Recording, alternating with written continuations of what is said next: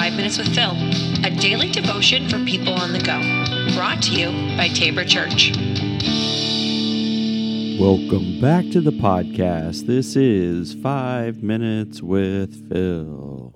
Merry Christmas Eve, everybody. Yeah, so we are here. It's Christmas Eve, and hopefully you are all prepared for everything that you are doing this day, tomorrow, this weekend, whatever it might be. And hopefully you have somebody with you or around you, or that you're going to see or going to visit as well. And if you don't, take some time, listen to all kinds of the 5 Minutes with Phil podcasts. I mean, we've got like 360 episodes, so that'll keep you busy for a good long time. So it's all available. Go and check it out if you haven't already. But today is Christmas Eve, and so today we're going to look at a couple of pieces of scripture. Ones in which I think kind of categorize and really put this season into perspective. And Isaiah chapter 9 and verse 2, the people who walk in darkness will see a great light. For those who live in a land of deep darkness, a light will shine. And what just the image of light and darkness. And it's a really great contrast, and it's great especially for the season of the year we're in, right? So it's winter, and winter is normally dark, like it's darker. Now, 21st was the longest night of the year. That means we're going to start gaining light minute by minute until we finally get to spring, but currently it's going to still be dark. It gets dark early, and it's still, pretty dark. So when you're thinking about darkness, we all know that it's a season of darkness. And so it's easy for us to be able to take in and understand that there's also light. And when light breaks in, like, there is something special about it.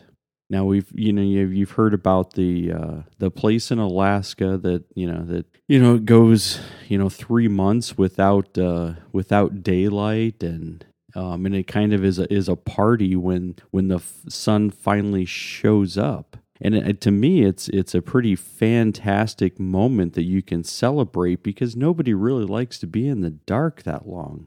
I mean, how that can lead to, I think, some pretty severe depression. And so when you're thinking, this light, so the light actually brings good things, right? It's good to be in the light. It's good to be in the sun, right? Vitamin D, all of those fun things. But here's where you look at this darkness and light, that yes, it is used as a metaphor.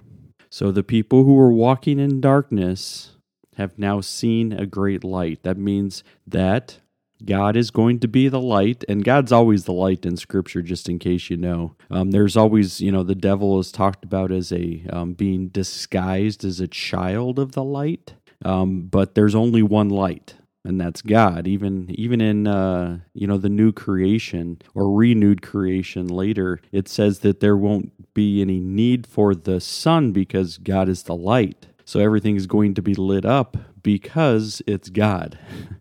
And so you see this is the hope of the world. Why is it the hope of the world? Because we know that we need light. And this people who are walking in darkness have finally seen light.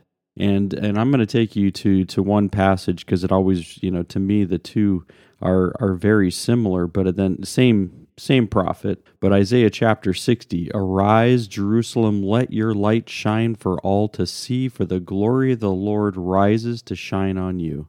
Darkness as black as night covers all the nations of the earth, but the glory of the Lord rises and appears over you.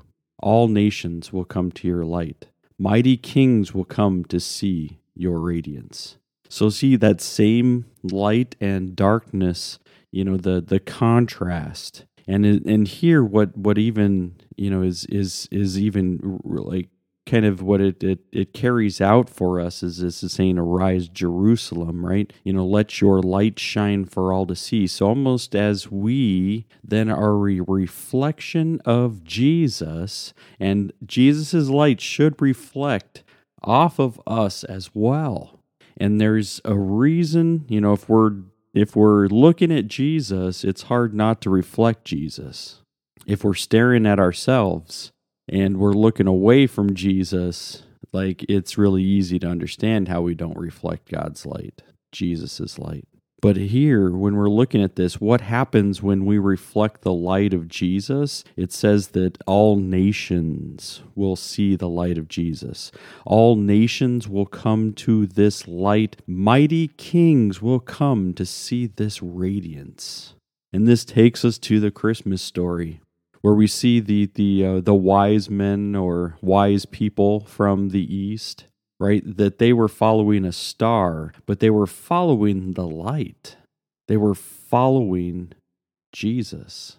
Jesus draws people in. And so even more today on this Christmas Eve, we recognize that this is a day that we can see the light of Jesus born in a manger. The light of the world is here amongst us, and we too should be reflecting that same light. All right, think about that today. Hopefully everybody has a place where you can worship in Christmas Eve, maybe even Christmas Day, depending on what your churches do. Tabor Church, if you'd like to join us, whether it's in person or whether it's virtual, you can go to taborchicago.org, and that's where you'll find all the links to the different places that we will be live, but we'll also be on the virtuals as well. All right, everybody, take care, and Merry Christmas.